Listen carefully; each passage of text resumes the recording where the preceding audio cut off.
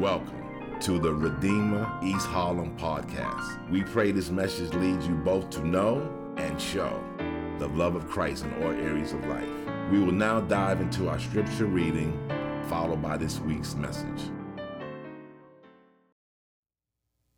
Today, God speaks to us from Genesis chapter 24, 12 through 15a, 53 through 54, 57 through 61, 66 through 67, and chapter 25, verses 19 through 21.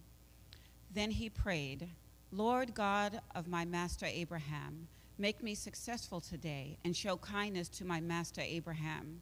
See, I am standing beside this spring, and the daughters of the townspeople are coming out to draw water. May it be that when I say to a young woman, please let down your jar that I may have a drink, and she says, drink, and I'll water your camels too. Let her be the one you have chosen for your servant Isaac. By this I will know that you have shown kindness to my master. Before he had finished praying, Rebekah came out with her jar on her shoulder. Then the servant brought out gold and silver jewelry and articles of clothing and gave them to Rebekah. He also gave costly gifts to her brother and her mother. Then he and the men who were with him ate and drank and spent the night there. When they got up the next morning, he said, send me on my way to my master. Then they said, let's call the young woman and ask her about it. So they called Rebekah and asked her, will you go with this man? I will go, she said. So they sent their sister Rebekah on her way, along with her nurse and Abraham's servants and his men. And they blessed Rebekah and said to her, our sister, may you increase to thousands upon thousands. May your offspring possess the cities of their enemies. Then Rebekah and her attendants got ready and mounted the camels and went back with the man. So the servant took Rebekah and left. Then the servant told Isaac all he had done. Isaac brought her into the tent of his mother Sarah, and he married Rebekah. So she became his wife, and he loved her, and Isaac was comforted after his mother's death. This is the account of the family line of Abraham's son Isaac. Abraham became the father of Isaac, and Isaac was 40 years old when he married Rebekah, daughter of Bethuel the Aramean, from Padan Aram, and the sister of Laban the Aramean. Isaac prayed to the Lord on behalf of his wife because she was childless. The Lord answered his prayer, and his wife Rebekah became pregnant. The word of the Lord. Thanks be to God. So if you were here with us last week, we started a new series that we're calling The Matriarchs. What we're going to be doing between now and the end of the year is looking at the various women in the line of Jesus. We're actually starting our Advent series a little bit early. Advent will start in a few weeks, and we'll be picking up the genealogy of Jesus that's found in Matthew 1. But we thought we'd start that a little bit early and look at some of the other women in Jesus' line. Last week, if you were with us, we started by looking at Sarah, the wife of Abraham, and her story. And today we come to the next woman in Jesus' line, the woman named Rebekah. In Rebekah's story, we really have one really key main takeaway from the story that I want to look at today. And that main takeaway is what it means to trust the sovereignty of God, especially in the midst of uncertainty and brokenness and even sin. I think, and I say this because I know it to be true for myself, that one of the most consequential doctrines of the Christian faith is that of God's sovereignty.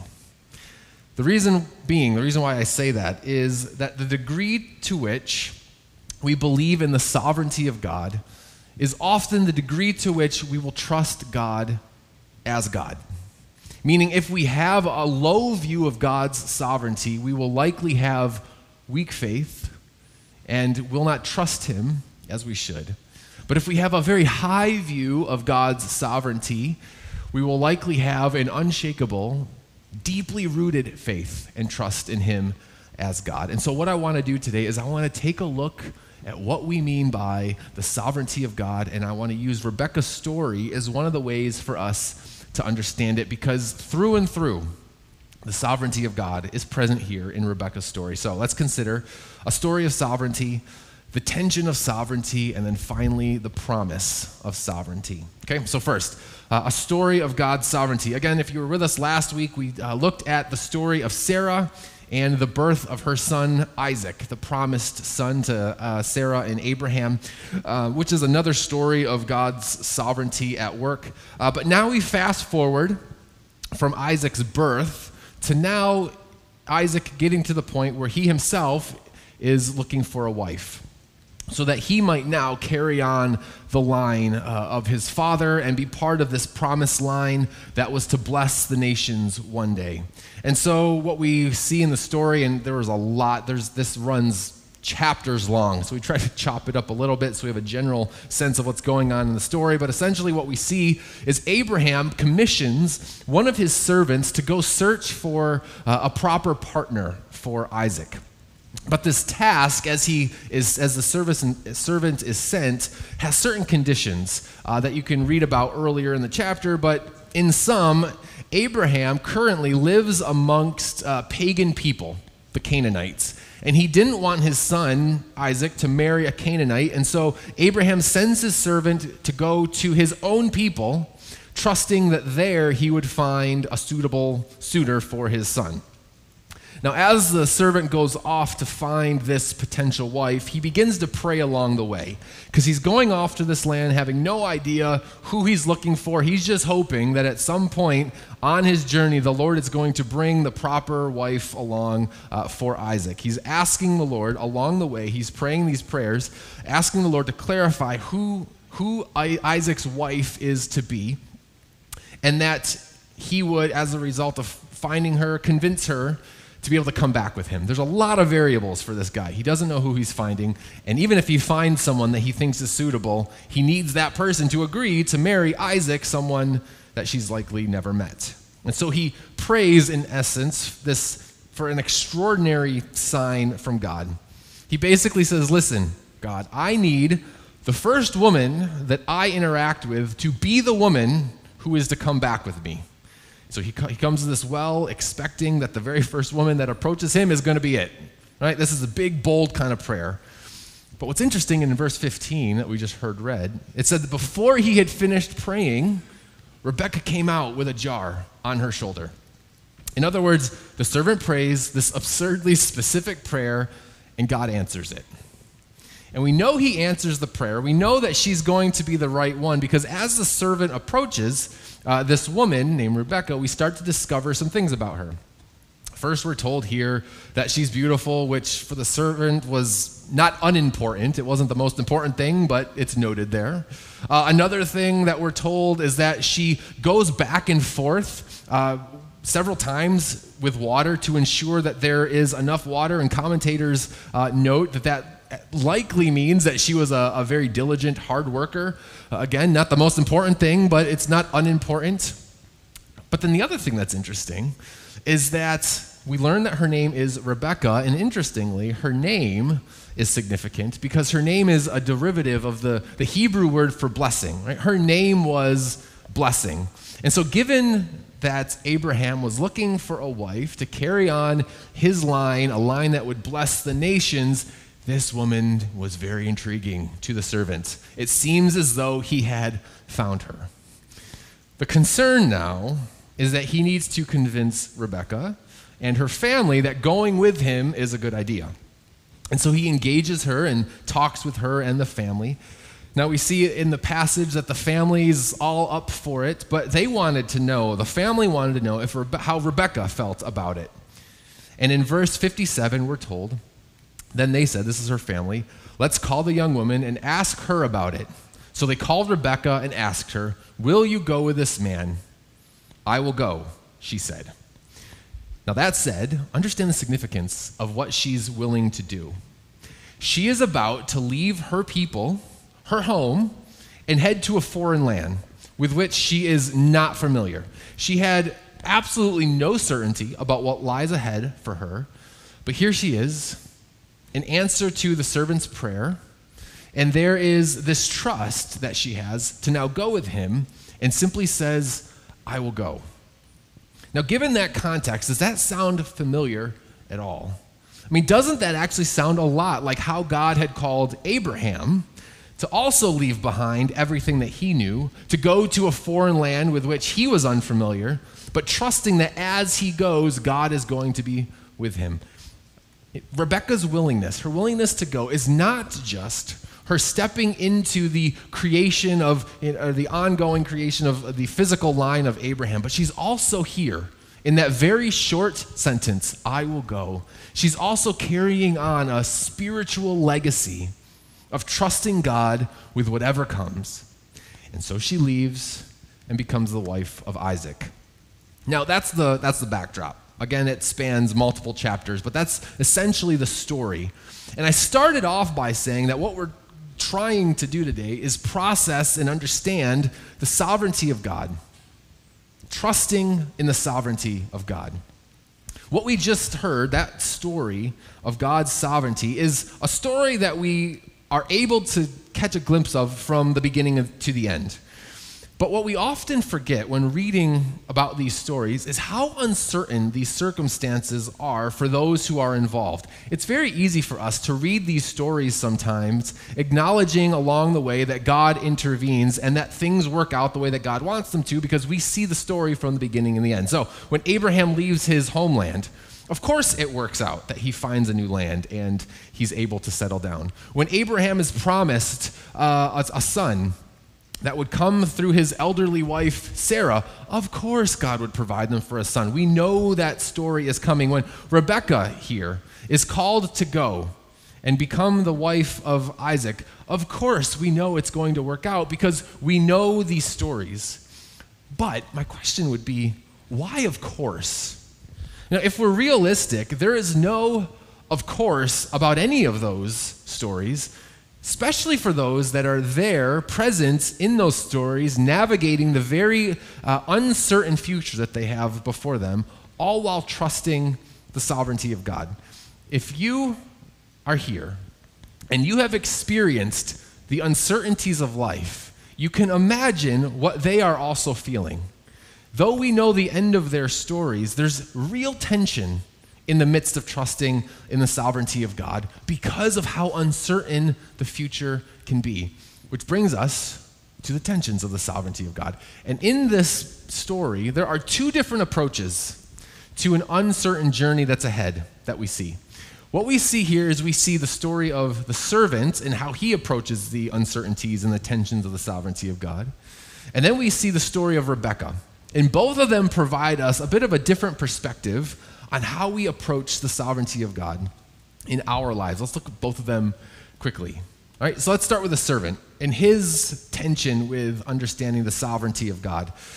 The servant has a very unsure journey ahead of him, as we just said.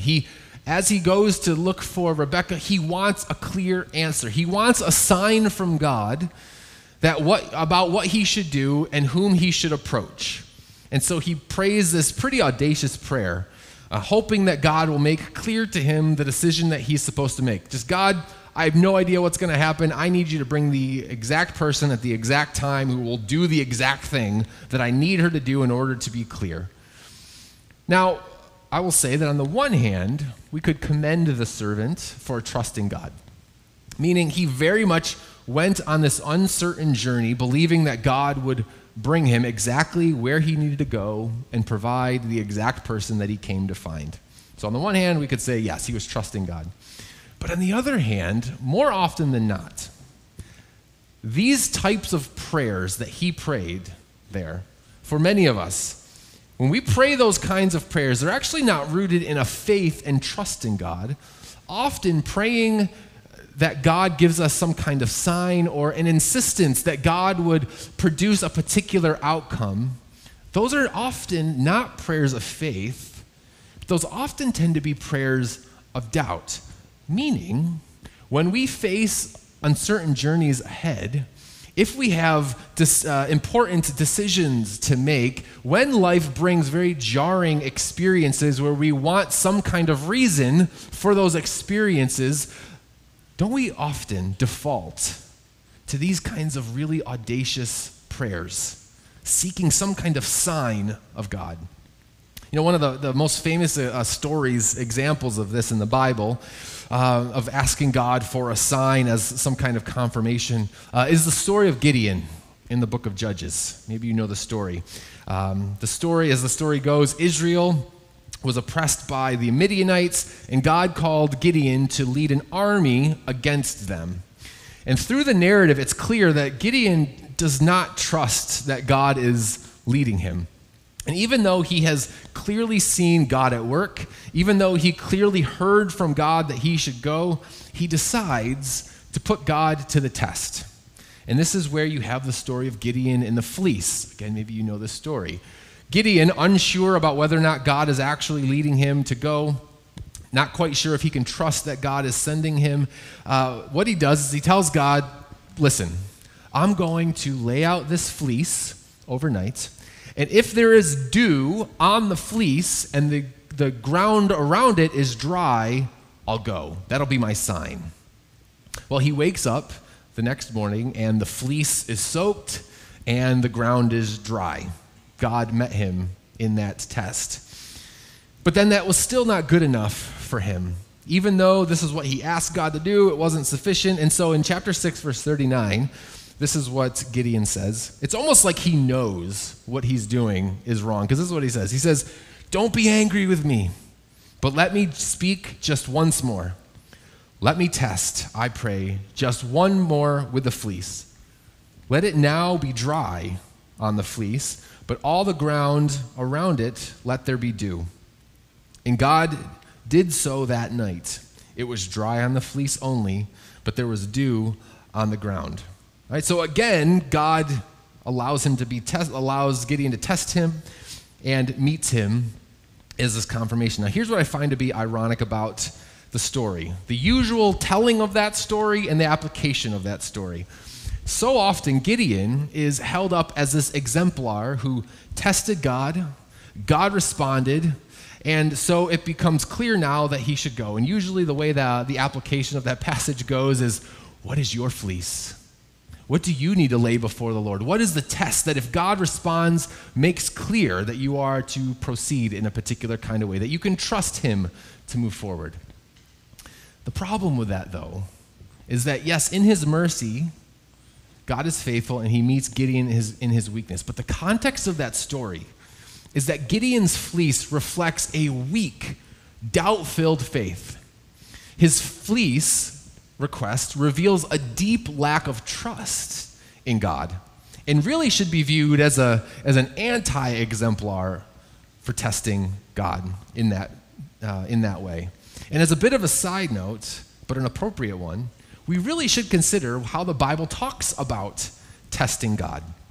Right? It's consequential to what it means to trust the sovereignty of God, because there's a couple of different ways the Bible talks about testing God.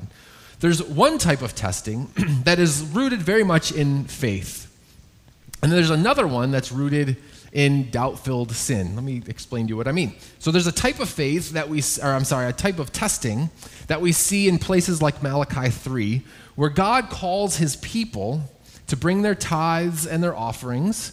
And in that calling, God says to them in verse 10, he says, test me in this, says the Lord Almighty, and see if I will not throw open the floodgates of heaven and pour out much blessing, that there will be not room enough to store it. There in Malachi 3, that word test in that passage is a word that means to assess or to prove. It is God calling his people to prove his faithfulness by giving their tithes, giving their offerings, being generous, and as a result experience his blessing upon them. So it's a testing, it's an assessment of God's people to prove that he will do what he said that he would do. And in that context, test me in this. God is saying, be generous and watch how I bless you. It's something that God calls his people to do. But there's also another type of testing that we see more often throughout Scripture. And it's a type of testing that is not rooted in faithfulness, but again, it's rooted in doubt. And it's in places like Deuteronomy 6, where God commands Israel not to test him. He says, do not put the Lord your God to the test like you did at Massah. Now, if you recall, Jesus in Matthew 4, when he's tempted by Satan, he uses that passage from Deuteronomy 6. He uses that passage to resist the temptation of Satan. And this is what that interaction looks like between Jesus and Satan. It says this, that the devil took him, Jesus, to the holy city and had him stand on the highest point of the temple. If you are the Son of God, Satan says, throw yourself down, for it is written, he will command his angels concerning you, and they will lift you up in their hands, so that you will not strike your foot against the stone. Jesus answered him, it is also written, this is where Jesus quotes Deuteronomy 6, he says, do not put the Lord your God to the test like you did at Massah. The temptation is, in a sense, saying that the Father has no choice but to rescue Jesus. So Jesus ought to put him to the test and make God interview. It's a posture. What Satan's attempting to do here is create a posture of doubt and even manipulation in Jesus, not faith in trust. It attempts to manipulate God by forcing him to act in a particular way. And we know that to be true because in Deuteronomy 6, where that passage comes from, when God commands Israel to not test him, do not test me like you did at Massah. We read about what's going on there in Massah in Exodus 17, but basically what we see there is Moses has led the people of God out of Egypt by the mighty hand of God, but soon they begin to grumble and they begin to complain. And that grumbling ends up turning into this full-out distrust of God and doubt that God would actually take care of them. And at one point in that story, it culminates with them basically saying, if you are God, and if you are God with us, prove it. Intervene. Are you with us or are you not? And what I find to be striking, let me bring all this together, that in the midst of uncertainty, in the midst of unknown journeys, in the midst of unforeseen circumstances, I find that so often my posture, and maybe it is the case for many of you, is that exact posture where we say to God, listen, you said you're God. You said I can trust you. You said you'd be faithful. And if you want to prove that you are, then you need to do what I'm asking you to do in the way that I'm asking you to do it. That kind of posture that doesn't trust the sovereign hand of God, but rather a posture that demands and even insists that God act in a particular way. That is not a posture of faith and trust. It's a posture of almost this despairing doubt and fear and even a questioning of God's character. Audacious, big, bold, specific kinds of prayers are not always wrong. But sometimes they can be wrong, especially when in those prayers we begin to question the character of God.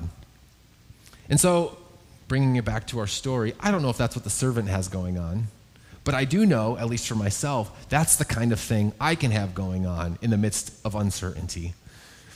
But there's another approach to the sovereignty of God that we see in that passage, and that's the posture of Rebekah.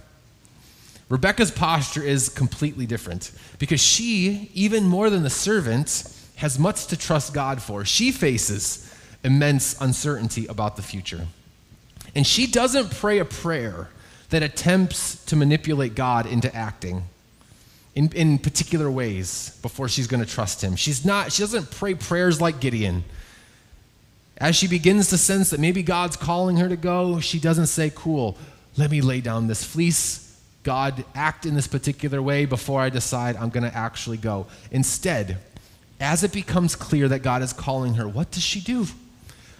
She simply says, I will go. And she picks up and begins her journey. See, a true trust in the sovereignty of God, meaning that God is in control and that God will fulfill his promises. A true trust in the sovereignty of God is this willingness to move forward, believing that God will prove himself faithful, no matter what might come.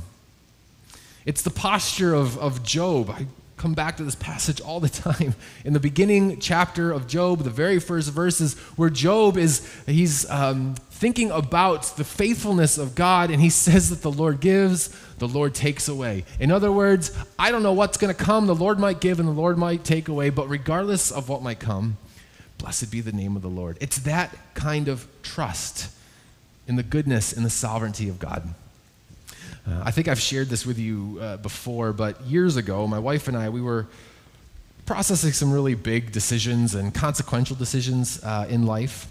It was actually a really hard and uncertain season for us, and it was definitely a season where I had this impulse to say, God, are you God or not? If you are, prove it. Give me a sign. But in that season, when I had this turbulent season, this uncertain season, because God is so kind, I came across a sermon by a very influential preacher who I won't name, because if I named this guy every single time I refer to him, I'd be naming him every single week. Some of you may know who this is, but I've shared this quote before. But something that this well-known influential pastor said when addressing the sovereignty of God. He said, in particular, he's talking about how God guides us as we move into the future in uncertainty. He said this, that God's guidance in the Bible is more something God does than something God gives. Some say, I need God's guidance. However, you're standing in it. It's a current moving you along. Now, in context, Tim Keller, who is who I'm talking about, was discussing the idea that many seek God's guidance, and they want to have like a sense of peace before they make a particular decision. You know, in a decision, and sometimes even looking for a sign before they make a decision. They want those very specific things to know that God is actually leading them. Now, of course, for Rebecca, she didn't need some miraculous sign. She doesn't pray these audacious prayers. Instead, she very much does and kind of embraces what Tim is talking about there. She just kind of says, all right, I'm going to trust God's current that's moving me along. I don't know what is to come, but I will go. I'm going to trust that his current is moving me to where I need to go. And this posture doesn't just apply, of course, to decision making, but it's trusting God in the midst of anything that life brings. It's trusting that in the end, Proverbs 16 is true, that the Lord works out everything to its proper end, that he is in control of where things are going, and that he's moving us along, and that we can trust his faithfulness along the way. And even if this